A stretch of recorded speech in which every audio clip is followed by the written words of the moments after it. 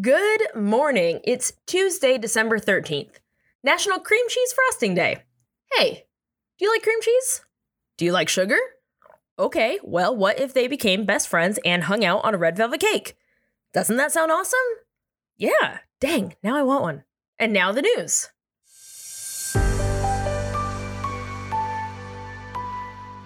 $11 million people, give or take, are under a severe weather warning that tossed 4 feet of snow across the Sierra Nevada and is expected to hit the Rockies with a foot of snow and 50 miles per hour wind, while blizzard warnings have been posted for eastern Wyoming, western Nebraska, and northwest Kansas.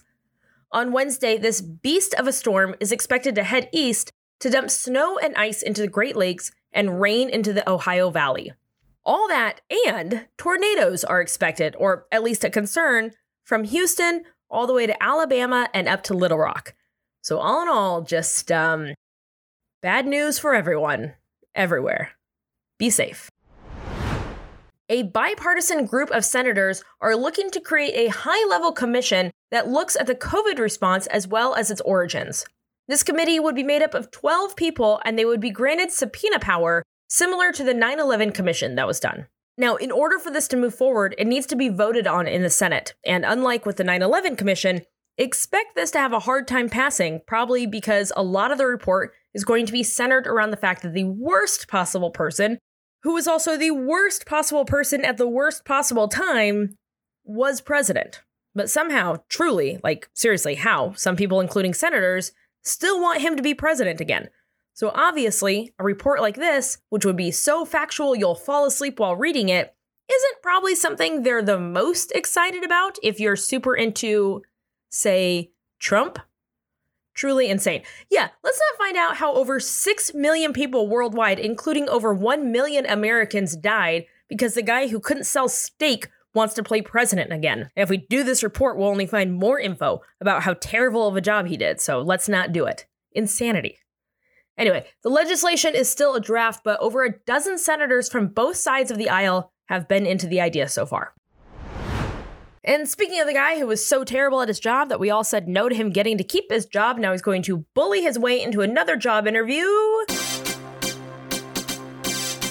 Trump crime update time. Georgia's Secretary of State Brad Raffensperger has been served a subpoena related to Jack Smith's investigation into the time that Trump lost the popular vote and the Electoral College because he's a genuinely bad person and also a terrible candidate and somehow an even worse president. But acknowledging he lost would mean acknowledging that he didn't win. And if he didn't win, how will the people he pays to say that they love him continue to cash his checks? And so wouldn't burning democracy to the ground be easier than a little internal honesty? Do you remember that time?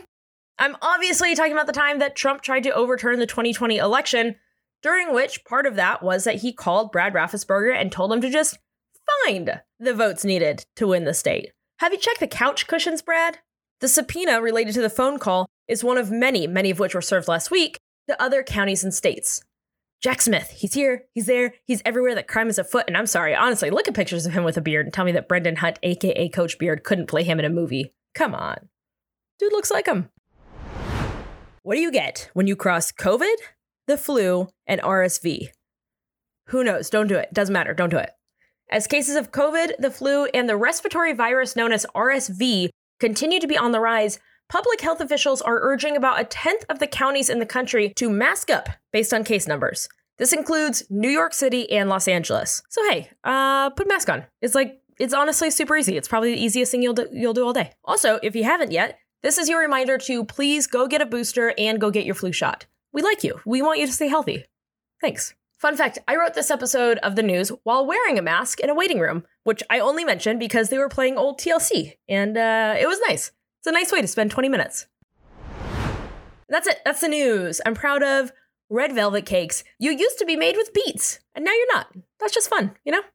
But more than that, more than a perfectly ratioed bite of red velvet cake with fresh cream cheese frosting, I'm proud of you.